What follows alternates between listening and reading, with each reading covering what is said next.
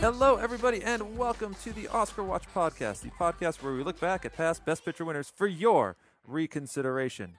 Merry Christmas, Happy December. I am your host, Stephen Buja, and joining me one last time for your listener requests, Amy Thomason. Amy, how's it going? Hello. Happy holidays, everyone. Happy holidays. Have you survived the run-up thus far? Barely. Yeah, it's been lots of family stuff, just like flying in, craziness, scheduling. Compared to past years, both of my children have still stayed remarkably healthy, so there's that. Because this is usually the time of year where everybody in my family, except for me, just starts dropping like flies. Yeah, you're the tough one. I'm the healthy one. Yes. All right. Well, I'm glad to hear that they are feeling hale and hearty. Yes. This will post after Christmas. So, like, did they get anything fun? Like from like William wanted a guitar, and he wanted a guitar because he wanted to be like Miguel from Coco. Oh, so cute. So we got him one. So he's excited. Awesome. That's great.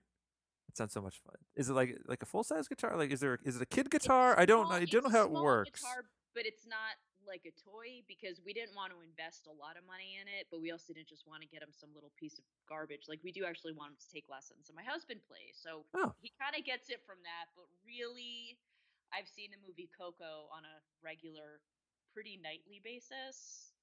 I love it more. Everyone at home, if you haven't seen this movie, watch it. If you've seen it, watch it again because it's so funny. Yeah, and listen to our episode about it. We talked about it. Yeah, definitely. That's great to hear. As you know, we don't celebrate Christmas at the Buja household. We are Hanukkah, so Hanukkah was many weeks past. I grew up believing that Hanukkah was kind of a second-rate Christmas, and the haul that my daughter got from her grandparents and cousins and whatnot rivaled that of my hauls during Christmas. So I stand corrected. Hanukkah is, Christmas is it feels like the day itself is a marathon, but Hanukkah is a sprint. But Hanukkah is a marathon. Like that was 8 days of 8 nights of a lot of jelly donuts. That's apparently I did not know that was a thing. That's the greatest. What more could you want? It was. By the end, I was like, I don't know if I could eat another jelly donut. And then after, like, I took a day. I'm like, yeah, I could have some more jelly donuts. What did she get? Did she get anything special? She got. Oh, she's big into stickers. So she has. I want to say probably over 1,000 little stickers of all sorts that will soon be blanketing the apartment here, and I guess I will have to pick those up, but. She loves them. She likes them. She got a bunch of stuffed animals and other toys and just. Elena's not into those, man. She stickers or she got crayons, both. I tried to give her like her little baby doll at night, and she picks it up, pulls it to her, and then throws it off her little bed, and it's kind of funny. That is kind of just like this like look of anger in her face, like no, nah. She does. She gets like pissed off and is like getting out of my bed. Awesome. She likes books, so we got her a lot of books. What a great kid. You have a great kid. You have a great kid. But we are not here to discuss our lives. We are here to discuss Robert Altman's 1992 film, The Player, which was the only film to be requested by 2 people for our Christmas gift month to you, listener requests.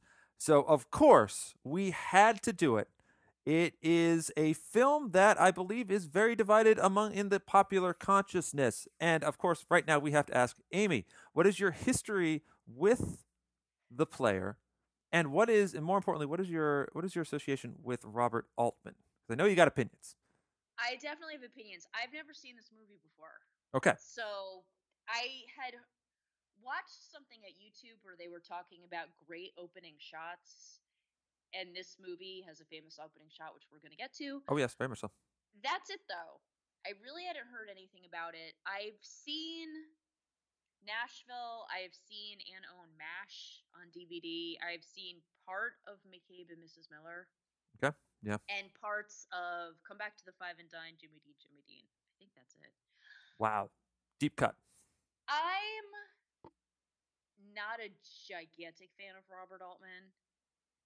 His fans at home are gonna hate that I say this. His shtick about, let's keep the sound up so we can hear every conversation that's going on, and then you kind of decide what's important to listen to, gets old. So that annoys me. I don't find that endearing or cute. Also, in two of his films, they're very humiliating scenes for women in MASH and in Nashville that are just awful and painful to watch. That maybe didn't need to be in there. But what do I know? He does have that reputation, as I recall.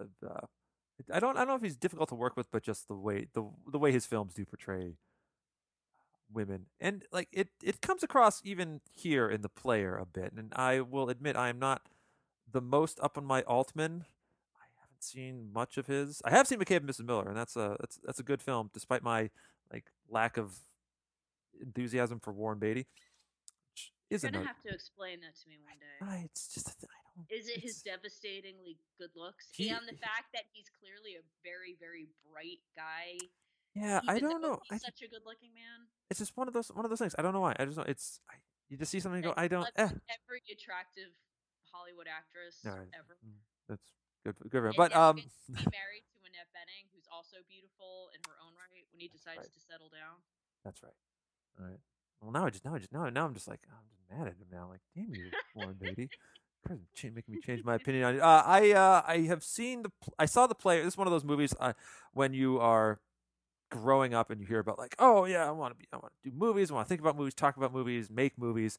The Player comes into the conversation a whole bunch, and I saw it when I was too young to fully appreciate what was going on. I couldn't follow it really then. Like, what's happening? There's all the talking. There's like no, I don't like any of the characters here. What's going on? And so I kind of just pushed it aside until this is the second time I have seen the film, and it's, as with many things, it's having age and time and wisdom between the first and second viewings can change one's opinion a lot on that. Yeah, but there are two folks out there whose opinions have not changed, and we're going to read their emails right now. The first is from Brennan French, who requested The Player. He said, The Player from 1992 is a, and I quote, masterpiece. It was the best reviewed movie of the year, but it didn't get into Best Picture, which of course we will talk about. It begins with an 8-minute long no-take tracking shot, and it all just keeps going from there.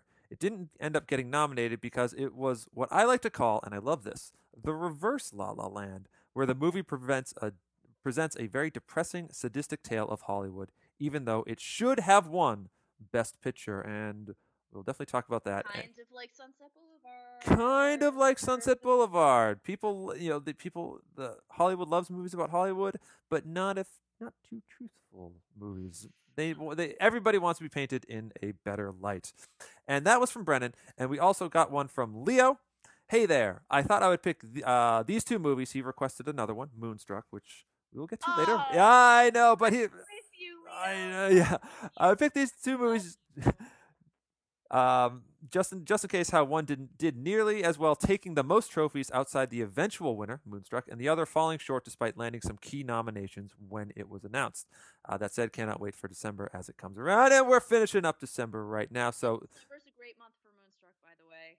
December is a great month for Moonstruck. It's such a good movie. It really is. Thank you to Brennan. Thank you to Leo for writing in. Thank you to everybody to writing in. I know, folks, we haven't gotten to all of the requests. December was a wonky month here at Oscar Watch Podcast headquarters, but we will attempt our best over the course of time to do what we can and get to your requests. We thank you all for participating, writing in, sending us your thoughts, and thank you for getting us to go outside of our wheelhouse. We really appreciate that. The Player stars Everyone. literally everyone.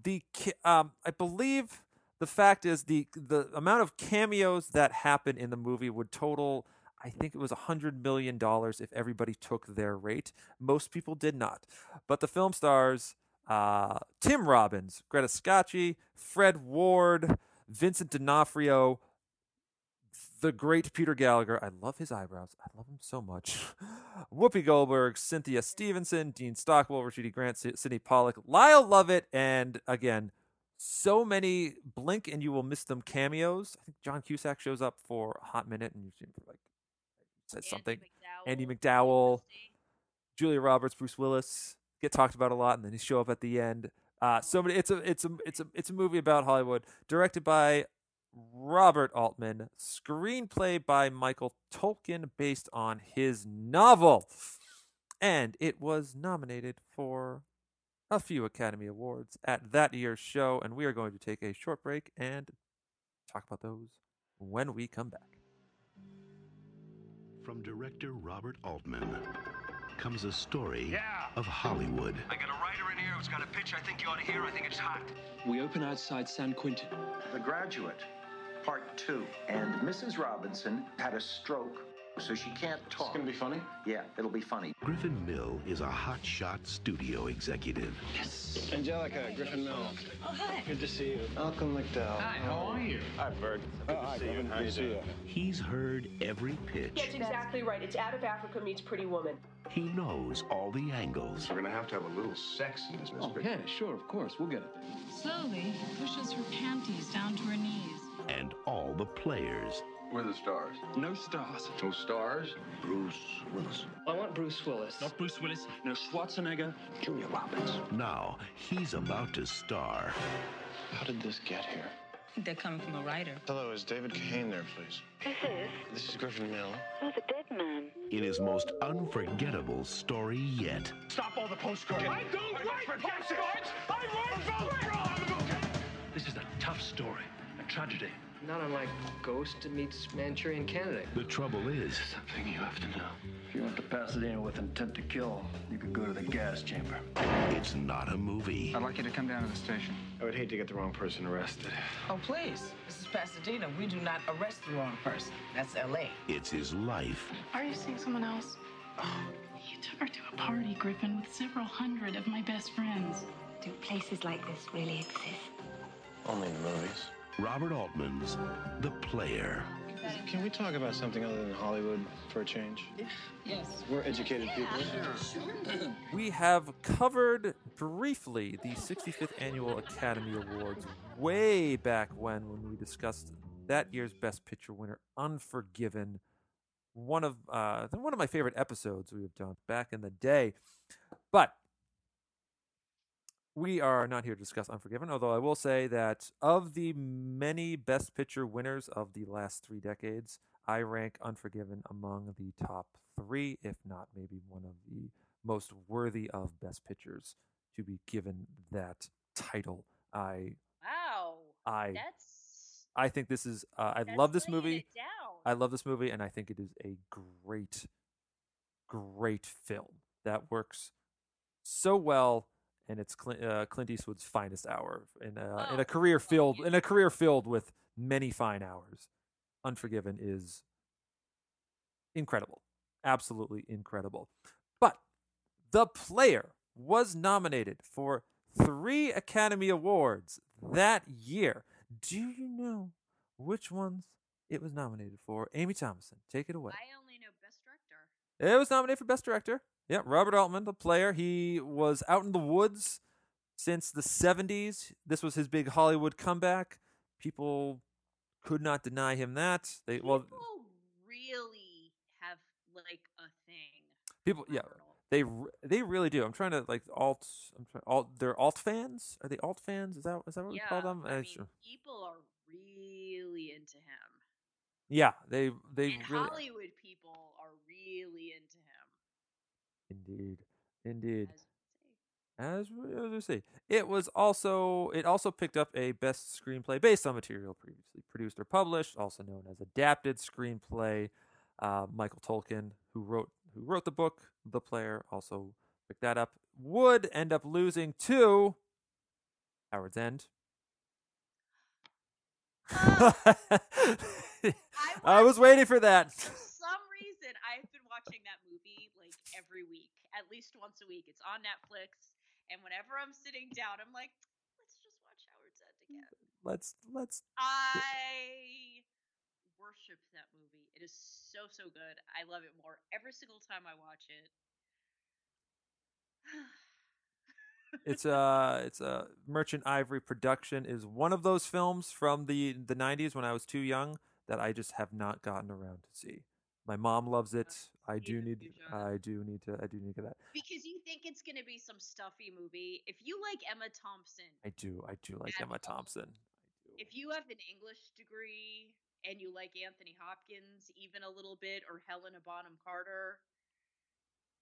Yes, I like all those people, and I will give it a chance. It's just You might get I have 2 weeks off coming up. I might be showing up at your doorstep and being like, "Let's go."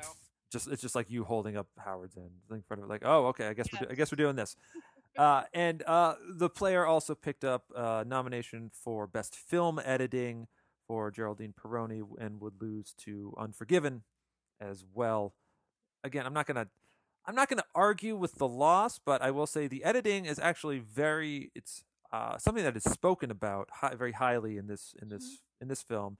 I'm shocked it did not grab a cinematography nom, if only for on top of the opening shot, which again is a roughly 7.5-8 minute single take, not a single fake. It is literally, they have a reel of film. That's how much they can film with it. And they use it all, and it's one shot, and it's really brilliant. I'm shocked it didn't pick up a cinematography nom. It seems crazy. It seems crazy, but it would have. A River Runs Through It, which did win Best Cinematography, is a very good looking film, and very pretty, and not just because of Brad Pitt, who's like at the height of his prettiness. Jesus, he's like a golden god in that movie. He's so pretty. 20. It was like maybe 20 or something. That's the movie that really, besides Thelma and Louise, that brought him to the forefront. I think so. And then I've always liked Brad Pitt, because he could have been Tom Cruise, but he decided to be like, no, Tom Cruise is Tom Cruise. I'm going to do my own thing. But of course, who doesn't love Interview with the Vampire with both of them in it? What? Love it. That is The Player. Amy, you weren't here for 1992 when we discussed this back in the day. Unforgiven won, Crying Game nominated, Few Good Men nominated, Howard's End nominated, Scent of a Woman nominated.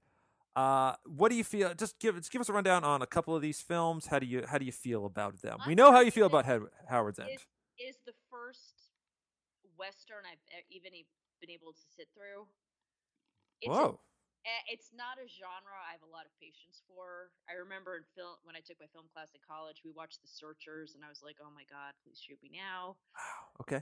Unforgiven is a great movie. And Agreed. So I'm not going to argue with any of its wins.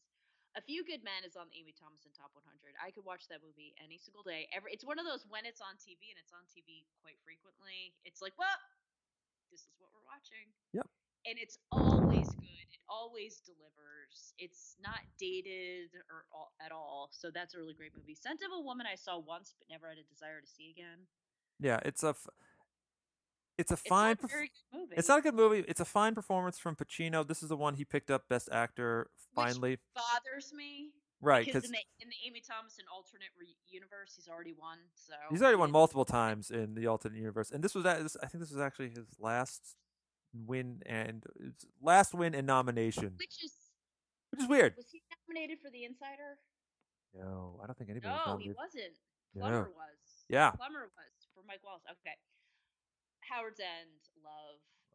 Crying Game is a gimmicky movie, and once you know the twist, it's kind of a mediocre film. Yeah, but Neil Jordan kind of had this thing going on in the late '80s, early '90s, where he was just everywhere.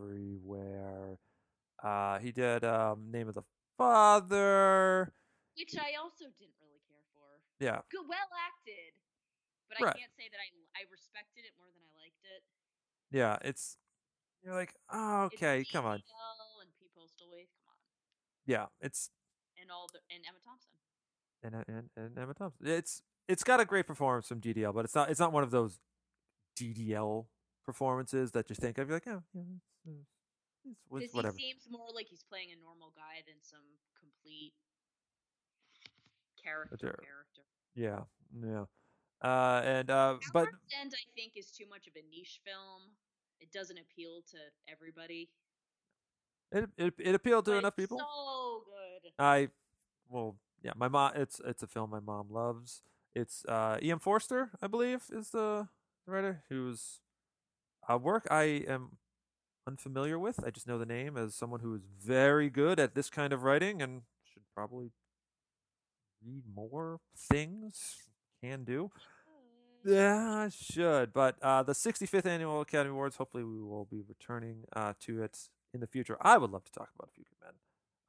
That's one of the great Sorkin screenplays.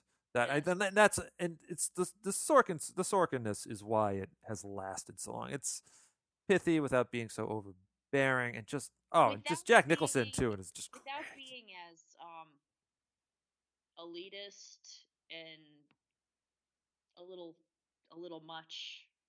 Yeah, I feel with some of his screenplays can be a bit much. Yeah, and an excellent performance from Tom Cruise.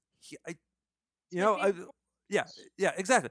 We've talked a lot about how wouldn't it be nice if Tom Cruise stopped trying to kill himself on screen as an action star and went back to this, because he can do it. He is excellent. Kevin Bacon also was amazing in that movie. Another underappreciated actor, just so good. Oh, and by the way, Kevin Pollak. Just going ahead. Joan Plowright got a Best Supporting Actress nomination. We talked about her recently. That was fun. Hey, in Avalon. She got for a film called Enchanted April. Never seen it. I don't think I've even heard about it. It's not Vivian Leigh, so she means nothing to me. Okay. And on that note, we are going to take a very short break. And when we come back, we are going to discuss The Playa. That's what I'm going to call it.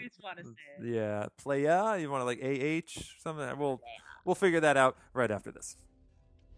Hello, Walter. Make yourself at home. Mr. Mill, I understand you're kind of late coming in this morning. You all right? I'm fine. Appreciate your concern. What can I do for you, Walter? Don't tell me you came here to pitch me a story. That's exactly what I've come to do. It's a good one, too. It's about a writer, sort of. David Kahane. David Kahane. Who's David Kahane? Oh, you met him. Well, I meet a lot of writers. But this particular writer that you met was murdered last night in the back of the Rialto Theater in Pasadena. Murdered? Well, come to think of it, Pasadena's as good a place to die as any. So what's the story? 25 words or less? Okay. Movie exec calls writer. Writer's girlfriend says he's at the movies. Exec goes to the movies, meets writer, drinks with writer. Writer gets conked and dies in 4 inches of dirty water. Movie exec is in deep shit. What do you think? That's more than 25 words. And it's bullshit. Amy, for those of us who are not Altfans, which maybe a few out there in the world, can you briefly describe what the plot of The Player is? A producer keeps getting weird, I don't want to say death threats, threatening letters from a writer whose screenplay he has rejected. Mayhem ensues. Mayhem ensues. That producer is... It's such a long time since I've said that. That producer is Griffin Mill, played with aplomb by the wonderful Tim Robbins. Very underappreciated actor. Totally underappreciated. Very underappreciated. Very tall too. He's very tall man. But there's something about There's something about Tim Robbins and oversized 90s suits that just works. You go, yeah, that guy is that guy. He slinks into the role so well as Griffin Mill. Eerie. It's well he plays the role. Yeah, I think I suspect a lot of it has to do, if you're in the game long enough, you encounter a lot of different kind of producers, and he is drawing from firsthand inspiration because and firsthand he's also knowledge. Not over the top, and I like that about him. Yeah, He seems so natural in the role that it kind of makes you like, I didn't know Tim Robbins was a bad person. Right, and I was walking into this. Have you ever seen the film Swimming with Sharks with He Who Shall Not Be Named with Kevin Spacey? Yeah. Yeah, I was expecting more something like that, where Kevin Spacey is terrible. He's terrible to Frank Whaley or whatever his name is, and he's just horrible and overbearing. I found myself thinking Griffin Mill is not he's not terrible. He is so he's not over the top terrible. He's not over the top terrible. He's not flashy. Dislike you him. don't you don't dislike him. Yeah, he's not like he's so deliciously evil that you like him, because sometimes villains are cool and stuff. Oh yeah, villains are the best. You know that they're villains. Him, it's like you understand where he's coming from. Right, and he's you feel for him because he thinks he's gonna get replaced by the very charming Peter Gallagher. What? With the very charming eyebrows, mind you. I can't not look at them like that. Just amazing. I can't. And I love Peter Gallagher. Where's his acclaim in life? He was on the OC. Was that his thing? OC? All right. Yeah. Anyways, but yeah, you do feel for him, despite him. He's not evil. He's just kind of kind of a dick. But he's in that kind of a job, though. Yeah, you get it. He's been beaten down. He hears, I believe he said 50,000 pitches a year, and he can only pick 12 of them. And even then, he doesn't even give the go ahead. He just says, "I'm going to throw this up the line." And the amount of it, he's a rich guy, lives in Hollywood, and he's a very slick life. But you also see that's a lot of pressure. If you're only picking 12 and they all have to stick, and he will very easily be replaced if something goes wrong, that's a lot of stress to be under. Yeah, because these are multi-million-dollar projects that have to turn a profit, and if you produce too many duds, you are out of a job. Despite however you feel like he was once optimistic. He was like, I'm going to go into Hollywood. Like, maybe I can't make movies, but I can, help to produce them. And I think he genuinely feels for a lot of these guys, but he has to guard himself so much because he's forever looking out for number one. That is his main goal. I'm going to pick a safe pitcher. I know I can save, or if I can't, or I'm going to hand it off to this guy and come in and save the day. And huzzah, I'm the hero, which he does in a great thing. He's a very interesting character who, even though he murders a dude in a bit of passion, Tim Robbins is likable enough where you go, all right, how's he gonna get out of this? What's he doing? Want him to. You kind of want him to get caught, but at the same time, you go, I think it'd be better if you didn't get caught. I like it when the guys don't, when the bad guys don't get caught and they have to live with it, even though it's horribly depressing at the end of this movie, which we will get to. But let's not talk about the end. Let's talk about the beginning. The beginning opening shot. 7.5, 8 minutes of uninterrupted glory. How does this one sit with you? What do you think of not only how it is done, but what they are saying, all the characters, while they are going about their day? Like, how does it work? It very perfectly establishes that world. Okay. And for people who... I love films. I don't know a lot about the industry. Like, I'm not a member of the SAG or anything like that. But it's just, that's it. If that's all you saw, it's like a little mini movie. And I'd seen it before. It's a so it's like a little vignette of this is every day for these people. Yeah, and it's you are introduced to the majority of the characters as well. And they're just engaged in their everyday little petty whatever, the business of running the movie business. Essentially, it goes you follow characters. It's classic Altman in that everybody is doing their own thing, but now the camera is deciding which stuff you're going to focus on. I think like my favorite little part is the actual writer of The Graduate is pitching The Graduate 2 to Tim Robbins.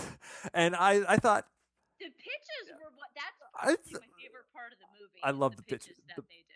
Yeah, because the pitches you can't just walk in and be like, this is the movie and whatnot. You have to sell it. You have to be a salesman. And I heard a lot of these and went, I want to see some of these movies. That doesn't sound so bad. Can we make that happen, please? Wouldn't that be nice?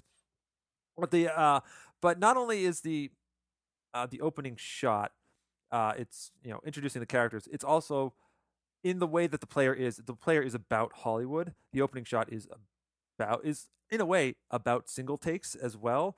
They keep coming back to this. Talk about single takes. It's very meta. It's tough. Before meta was a thing. Yeah, it was. Yeah, you didn't have that a lot. Yeah, in the single take. In the single take. Yeah. What you're doing there, very clever. Right, because it's a Hollywood film about Hollywood. They talk at length about Touch of Evil, which has the Orson Welles movie has that great opening. They have the character name when they talk about Joe Gillis, and in my head I was like, Joe Gillis, that's Sunset Boulevard. And then 5 minutes later, they're like, yeah, it was the character in Sunset Boulevard. And I was like, I'm so cool because I already knew that. There's a writer who drowned in Sunset Boulevard. You go, oh yeah, it's Hollywood is it's a very referential town, and I think Ebert in his review put it that you have all these current studio execs, studio heads. They're talking about these things, these people. Your Orson Welles. They're talking about Touch of Evil. They're talking about this, talking about that, in a way that we talk about the Saints. In that the Saints aren't here anymore, and we're stuck with Griffin Mill. We're stuck with Peter Gallagher. We're stuck with Fred Ward. We're stuck with all of these people who have taken up the frock, as it were, but lack the magic, and so they're stuck producing The Graduate 2. The Graduate 2, for instance. If you remember the 90s, the films in the 90s, they were producing the films in the 90s. A lot of the bad ones. It certainly seemed. Obviously, we talk about some of the good ones on this show, but as with every year and decade, there are a lot of crappy movies out there, and I bet Griffin Mill had his hand on a great many of them. For sure. It's what I am a big fan of single takes, or as is more common these days, single fake shots, which are strung together scenes that are made to look like a single take. For instance, in Children of Men, that's a lot of like Birdman, etc. Lots of stuff like that. This is genuine. We're shooting this on film, and it is done. It's like Hitchcockian with Rope, his great single take film. It's in terms of sheer movie making. Well, I just want to, it's perfect. They had to do it 11 or so times to get it right, because making movies is hard. Doing something like this is even harder, and doing something like this with Altman seems impossible. But they get it done. I'm surprised it only took that amount. I mean, it zooms in and it starts all these little stories, and you're like, oh, this is really cool. Wait, hold on. I said, no, go back. Now you have to go into the office, and now we're gonna back up and show you the guy in the car. And yeah, it gives you these little tastes of stories, and we've talked about that in the past, how it's important to feel that these people have lives outside of just the scene that they're in. That's one of the things that listeners at home, you'll remember we did not like about Driving Miss Daisy, because Hoke seemed to have no life unless he was in front of us. Exactly. But everybody's always hustling, and there's an energy to it, and I thought that was really great. Yeah, it's a great establishment of the world that we are about to be in. We are in cutthroat territory. These are the characters that Griffin will interact with, and here's Griffin and the plot follows. Griffin has been getting threatening letters from what he believes is to be a disgruntled writer because he rejects thousands of screenplays every year, and some people are going to take that to heart rather personally, and I understand that. Don't go. Maybe you shouldn't go threatening them, but you got to get that frustration out. He wants to assuage that writer. He wants to assuage his own guilt, assuage make peace with the writer, and so he believes he tracks that writer down, and that writer is Kahane, who is played by the excellent Vincent D'Onofrio, who, I mean, if you're classy, you'll know, oh yeah, it's the guy from Full Metal Jacket. If you're not classy like me, you go, oh, that's Kingpin from Daredevil. Either way, he is an excellent actor, and seeing them, I love their interactions.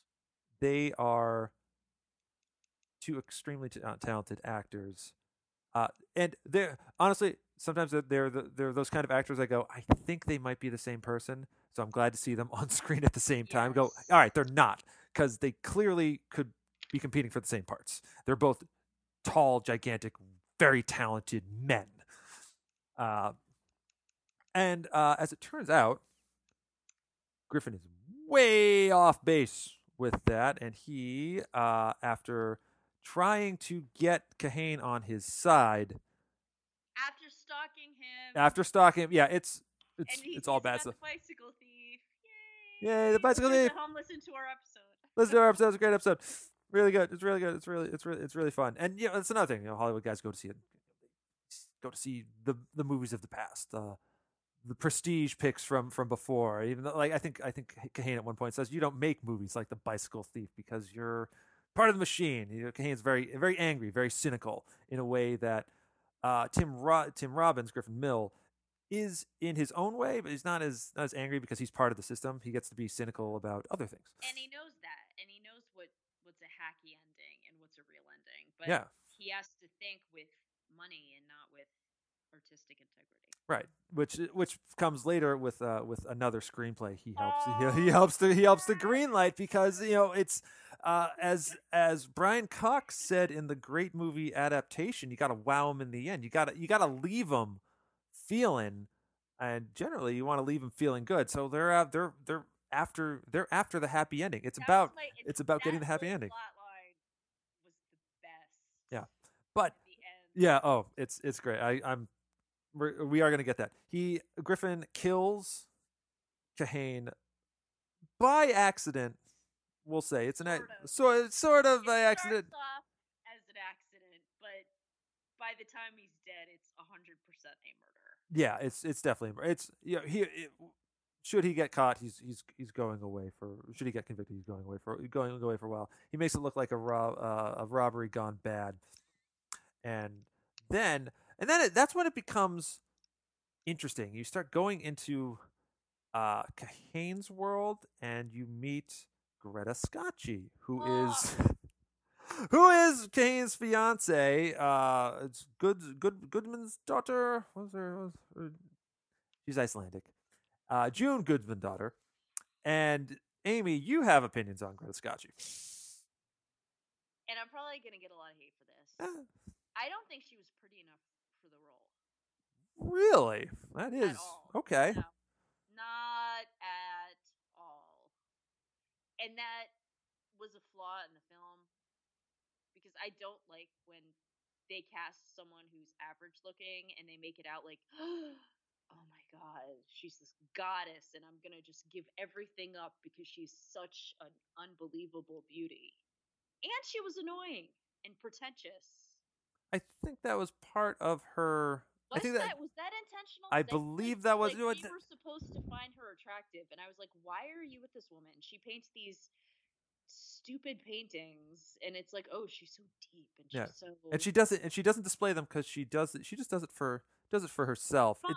And it's like, I think she's the worst. But I feel like you weren't supposed to think that. I think you were supposed to see why Tim Robbins would prefer her to his own girlfriend. Right. Who is played by Cynthia Stevenson, who's very good. Who's great. Who's great in Dead Like Me. I like her as the mom in Dead Like Me. I think Tim Robbins was attracted to Greta Scacchi is partly out of guilt because he murdered this woman's fiance, but also because here's this woman who creates and doesn't show, and all he is show. That's what he has to perform all the time. He has to be on all the time. He's always taking a meeting. Everyone always coming up to him even in his quiet moments, and he just. But I think if played by a different actress, I would have felt that way because I don't feel like she was over the top enough that she was supposed to be a satirical character.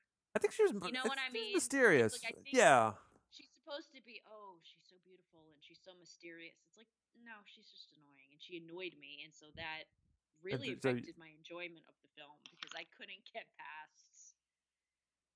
And I'm sorry. Oh no! I'm sorry, Leo at home, who's probably like, you don't understand it. You're missing the point. Maybe I am. Maybe I am. Yeah, it's. I think if played by a different actress, I might have had a different reaction and understood more. Oh, she's artsy and she's this. No, she was just annoying and pretentious. She's Her painting sucked. They were. I'm a little. It's whatever on the art. Her clothes were stupid. I did not see her as this prize to be won.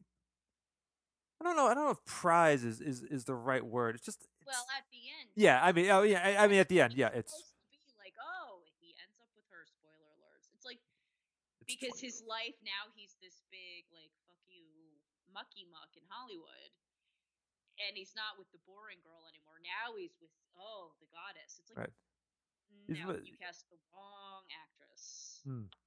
I think her appeal comes from the fact that she's not Hollywood. Everyone else is Hollywood. From say even the security guard to like Whoopi Goldberg as the detective. They're all tainted by Hollywood, and yet somehow Greta Scacchi through her like the armor she has on, despite and having put up with Vincent D'Onofrio's bullshit for God knows how long. Just is so anti that, and I think someone like Griffin Mill, who is searching, who is disillusioned in his own way, and very guarded, would find that great. It's just somebody who needs him for reasons that aren't all the reasons that people need him for. Usually, I can see. The end of the movie doesn't make any sense. At all. I don't know. I think maybe it. I think it doesn't because at the end he becomes even more to the Hollywood side. Yeah, but then why would he, Mr. Hollywood, want to be with her? You know what I'm saying? That doesn't make any sense. Yeah, but no, because then he goes home. He could leave it all behind. He's got the non-Hollywood. But that's not what his character does. His character doesn't become this more human, not Hollywood. Oh yeah, guy. It's not supposed like to. Mr. Uber Hollywood by the end. Yeah, who's found happiness in June, I think. But you know what? We'll table that, and right now we'll get to the fun part of the movie, and that is the film pitch that several characters throw out to Tim Robin, and that is the film Habeas Corpus. And Amy, what did you think of this? Oh my God, I want to see that too. I do too. It's so. One thing that I liked about it is, maybe I'm wrong, but I think it was a little bit of a throwback to Susan Hayward's film I Want to Live, directed by Robert Wise. I will nod and say yes, sure, continue. It's the final scene in I Want to Live, which Susan Hayward got an Academy Award for Best Actress. FYI, people at home, is her in the gas chamber. Oh, okay. Smoke coming up, and you see her, and she's dying in a gas chamber. So that's what it made me think of. So I thought maybe there's a connection there. Okay. I was thinking. All right. What is the story of? I don't really remember the plot. I just remember the ending. It can't be Hollywood. It can't be Hollywood. Right, it's got to be real. It's got to be real. Yeah. The plot is. Bad things happen. Well, I mean, first of all, we focus in on a vigil outside of the courthouse, and there are these lights that look like Japanese lanterns. Ooh, that's good. I like that. I've never seen that. And it's basically a DA is tired of always executing minority people, and so he vows that the next person he puts on death row is going to be someone of privilege, and so he and that someone of privilege ends up being this woman who he falls in love with, and at the end, she dies. He can't save her in time. But she's actually innocent. But she's actually innocent because there's a face, and the point is, it's not Hollywood. It's not Hollywood. It's just people die. The wrong person dies, and that's life. And that's life. And the writer, this pretentious douchebag, well, who was hilarious and totally nailed that kind of character. Writer is just, oh, you just want to punch him, and then the way he sells out at the end is just the best. It reminded me, you know what it reminded me of? It reminded me of Network, with the anarchists or whatever the freedom fighters who were like, yes, whatever, who were like, yeah, I'm getting my half a percentage point over. He's getting my half a percentage point over my dead body or something. Like, whoa, we've lost your narrative completely here. It's amazing. It's amazing. But is it a movie you would like to see? Like, if they made that movie, would you see it? They showed the clip of the end. I was like, I totally would see this movie. Oh, I would admit that it was awful and terrible, and even the last line of that film within a film was so like, I could 100% seeing this become a movie. Yeah, it was. Last line was "Traffic was a bitch," something like that. Yeah, I was stuck in traffic. Stuck in traffic or something. Yeah. Yeah, which was also exactly that, and you're like, oh, like I've seen this movie. I have seen this movie. Yeah, which is also the last line in the movie itself. Tim Robbins says, "I'm stuck in traffic. Traffic is a bitch." Whatever. I did recently see the Amy Thompson top 3 film, A Place in the Sun, and I got to admit, it felt kind of like Habeas Corpus in like the very good version of Habeas Corpus. Just thinking like, oh, you got this like handsome white guy who's who did kind of like kill somebody. He's being in like the last scene is him being sent off to the electric chair. Like, oh, this feels. And it's like the DA is like really enthusiastic. In the 1950s. Yeah, it's. And you think it's going to take that direction. Oh, and it's freaking Montgomery Clift circa 1950 and circa 1950 Elizabeth Taylor, who you have to look away from the screen because your eyes will just catch on fire because you will never see two beautiful people. It's too hot. It's too much. It's too much on screen. But here they keep every screenplay, every script pitch that Griffin gets. It's all the film. The woman is always starring a Julia Roberts type, and the man is always a Bruce Willis type or something like that. And then at the end, when we see the clip of Habeas Corpus, it's Bruce Willis, it's Julia Roberts, and it's so brilliant. And like when I saw Bruce Willis bust in there and he shoots the gas chamber with the security guard's rifle, I thought, I know it's terrible. I would kind of totally want to see this. I really would want to see this movie. It's so bad. It's so 90s that I want to see this movie. And you'd love it, admit it, and you'd probably love it. Oh yeah, Julia, like there's a reason star power exists. Like I would see like Julia Roberts and Bruce Willis in a movie. Like sign me up for any Soderbergh film they're in. Of course. But of course, Griffin uses Habeas Corpus to sort of parlay the like kind of terribleness of the film into securing his spot as now head of the studio to beat back a power grab from Larry Levy, who's played by the aforementioned great Peter Gallagher. And so it's not just a fun thing. Griffin entertains the idea and goes, you know what? This movie is terrible. I'm going to pass it off to Levy. Then I'm going to swoop in at the last minute, save it, and secure my position. And it works out. And that's the thing that I find interesting about this film, in that it is alluded to from the writer, in that sometimes bad things happen and there is no justice because Griffin gets away with everything and he gets everything he wants. There's no karma in this universe at all. This is why I think he wouldn't end up with that girl. I don't think that girl would be with Mr. Hollywood, big shot. I'm going to step over everybody to advance my career.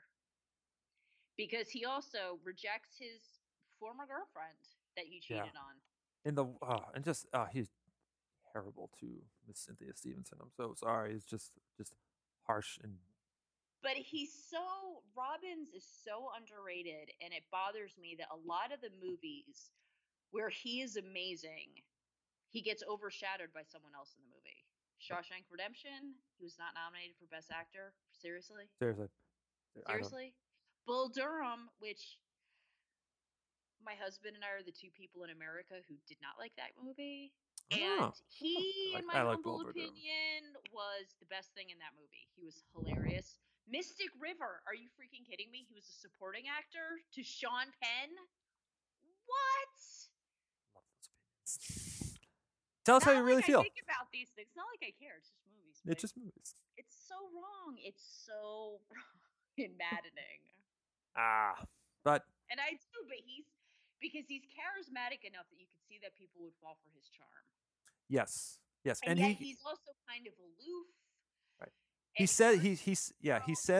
says everything. He doesn't really commit to so much because he'll just pass it up the chain. So he can say all the right words, but not have to put anything behind them. And it's a fun character to watch, and Tim Robbins plays him excellently. Do you think Tim Robbins should have gotten an Academy Award nomination for this film? Who else was nominated? Let's see. I do. Pacino won. Robert Downey Jr. for Chaplin, his first nomination. Yeah, I'll give him that. Eastwood for Unforgiven. Stephen Rea in The Crying Game. Denzel and Malcolm X. Oh, then no. But no, it's like not like you're gonna keep Stephen Rea in there. The Crying Game. He was really good in that movie, and that year that was such a big movie that I'm gonna give it to Stephen. I always say Stephen Rea. Is that that might actually be. It's not. It was such a show he wrote for Pacino.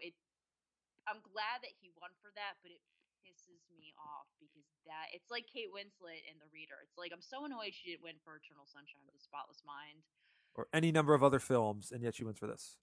Yes, and like this year people are talking about Amy Adams for Vice when it's like, but she didn't win it for her her 8,000 other Academy Award winning roles. Seriously, I would give it to her for Arrival. I love that movie. She's great in it. But yeah, just pick one. Just pick one. She's great. Doubt. The Fighter. I love you. Call me. Right. She needs to win. That's what we're trying to say. She needs mantles of Academy Awards. Definitely. Looking at this list of best actors, I think Tim Robbins might be number 6. I will agree that Stephen Rea. That was the movie that year. Everyone was talking about it because just spoiler alert there. And the supporting category that year was tough. Yeah, but who did it go to? Marissa Tomei. I was thinking Gene Hackman. Oh yeah, actors, yes. Who I mean, anyone who doesn't like Gene Hackman has a problem. You're wrong. He's great. He was amazing and a great character, perfectly acted. We love you. But Jack Nicholson was also nominated in one of his. That's one of his greatest roles. Can we at least agree? Yeah. On that? Oh, yes. Agreed. It's. You're up against those two, and then you've got the trans person who played Dill. Jay Davidson. Yeah, who I remember fondly as the Pharaoh from Stargate. Yes. I've never heard of that. Oh, it's fabulous. He plays an alien. It's great. Is it a trans person or just played a trans person? I do not know the Jay proper. Davidson. No, I do not know the proper title of which to say him. I cannot. But I'm just saying, but up against those three, that's a tough. Yeah, and also up against Al Pacino for his very short turn in Glengarry Glen Ross. Oh! Now, why couldn't we give Al Pacino that one? But 52 has a million movies on the Amy Thompson. There's a lot of. And however, I will say, if that was the year of Glengarry Glen Ross, Alec Baldwin should have. Should have won. Yeah, he's any of them because Spacey rocked in that movie, and it? Jack Lemmon. There's so many good actors in that movie. It's the entire cast. Yeah, you can. Yeah, and that should have also gotten a best supporting, best adapted screenplay. As well as shocked it didn't. Aaron Sorkin for A Few Good Men. A few good men as well. On what planet? Yeah. All right. Back to the. Yes. Back to the player. I guess we'll start winding things down a little bit. The Player. It ends with, guess what? Tim Robbins killed the wrong dude. It was not Vincent D'Onofrio. Oopsies. He gets a call from the writer who was sending him the death threats. Did you see that coming the first time you saw that? No, I didn't. And second, since it's been so long, I was like, oh. I mean, like, I understand, like, I guess that makes sense that it wasn't the guy, but it's whatever. I was just wondering. Okay. Yeah, and he gets a call.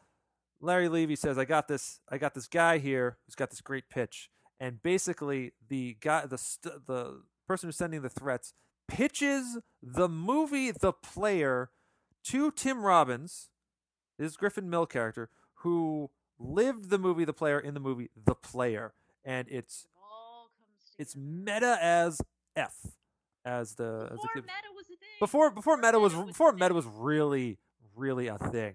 So it's like a movie pitch within a movie within a movie. We just saw the movie that's being pitched, trying to keep track. And again, I have to come back to the fact that I like the ending because he does get away with it. I like that he's just fine with everything. Like he gets everything he wants. It's a happy ending for him, largely, but it's a crappy ending for us. Going, wow, that's not how the world's supposed to work, and yet that, according to the writer, that's just life. That's just how the world is sometimes, and it's really fun. It's a really fun little meta text on Hollywood. Do you think maybe that is why it didn't get as much love at the Oscars, because it was kind of, because the producers have a lot of sway, and they were like, screw you, Robert Altman. We'll give you some stuff, but not too much. Here's the deal. Okay. It is a very clever film. Yes. Very clever, meta, sharp. The other films that came out that year were also very strong, very just as well written, but they had much more of an emotional payoff, and so you really had really a rich tapestry of characters that year. Because definitely. I wouldn't have stuck Robbins in. He wouldn't even be my sixth. I would have put in Anthony Hopkins for Howard's End. You know what I mean? It's like, it was such a rich year. You had Malcolm X. Yeah. You had the characters in A Few Good Men. We talked about it. Howard's End. So many of these great emotional stories that were also smart, clever, and that stay with you. I mean, look at all those movies, and they endure so much. They do. I am not a Westerns fan. I get emotional watching Unforgiven. And, well, The Player is very cute. I don't want to trivialize and call it cute, but it's very clever, but you walk away from it and you're like, that's it. I don't need to see it again. It's not a movie I really need to revisit, but so many of those movies are so rich and enduring that I wouldn't nominate it for Best Picture. I don't think it was like this great affront. I don't even think if you expanded the list to have more than 5, I don't think it would have been in my top 10. I would give it in an expanded year, definitely. But looking at these, I understand, like, Scent of a Woman, maybe it's not the best, but it has that. No. But like, Pacino is just so good in it, and so is Chris. Chris O'Donnell's fun, and it's got a great very young Philip Seymour Hoffman in it, who steals every scene. You're like, who is this kid? He's been doing that since forever. He did it in The Talented Mr. Ripley too, because if you haven't seen that movie in a long time, go back and watch it and watch him play this snot. Oh. And he's so deliciously upper crust. Yeah, and he's chewing Matt Damon apart in terms of just the range. You're like, wow, this is impressive. That's great. It's a great movie. I haven't revisited it, but I just remember really like people. Why are people hating this movie? People were like not about this movie back then. It was a solid film, but back to this year. I'm looking at this. I understand why all of these were nominated. Maybe maybe you could like switch out the Crying Game and put the player in, but no, the Crying Game is such a movie of that year, and that does not mean it's like of all time. It's a movie you should check out. You should definitely, whether you know the twist or not, you should check it out. Few Good Men. The impact of that film is when it came out. The whole Oscars did a whole bit about it in the opening song and dance. Yeah. It was Billy Crystal making jokes about the producers saying, don't reveal the ending, don't reveal the ending. It was very Hitchcock and Psycho. Don't reveal the ending, don't reveal the ending. Yeah, it's so. I feel like we don't get films like the Crying Game anymore that are like can change the conversation, can get us thinking. You can make you go, oh, this movie is actually about this completely other thing. I thought it was. Don't remember what most of the rest of the movie was about. Yeah, A Few Good Men. All time. All fucking time. You can't handle the truth. I mean, today. Yeah, it's. Still use that quote. Yeah, you still and like in Scent of a Woman, you have Pacino's final speech, which is so Pacino. And the tango scene. And the tango scene is really nice. There are reasons for all of these films to be there, and I want to put the player in there. I think getting Best Director is a sign of confidence for Robert Altman going forward. He's Which of the back. Best Pictures was not nominated for Best Director?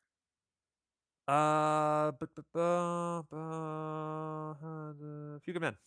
Rob Reiner did not pick that up. Which that is bullshit. And was Spike Lee nominated for Best Director for Malcolm X? No. Of course. Again, I wouldn't have nominated Altman as Best Director either. I would have put in I can't even think of Carl Reiner. Where is my brain today? Rob Reiner. I would have put Rob Reiner and Malcolm Spike Lee. Where's my mind? And I would have given Malcolm X the Best Picture nom. Hey, you have heard it here first. So Brennan and Leo. Sorry. The player. Player's a great player. It's got a lot of stuff going for it. Movie. I will say this: I was very entertained, despite the fact I was not looking forward to watching this movie. But it was entertaining. I think it's his most watchable film. It really is watchable. Tim Robbins, so watchable. If you think Tim Robbins is not watchable, you need to see more Tim Robbins movies. He is excellent.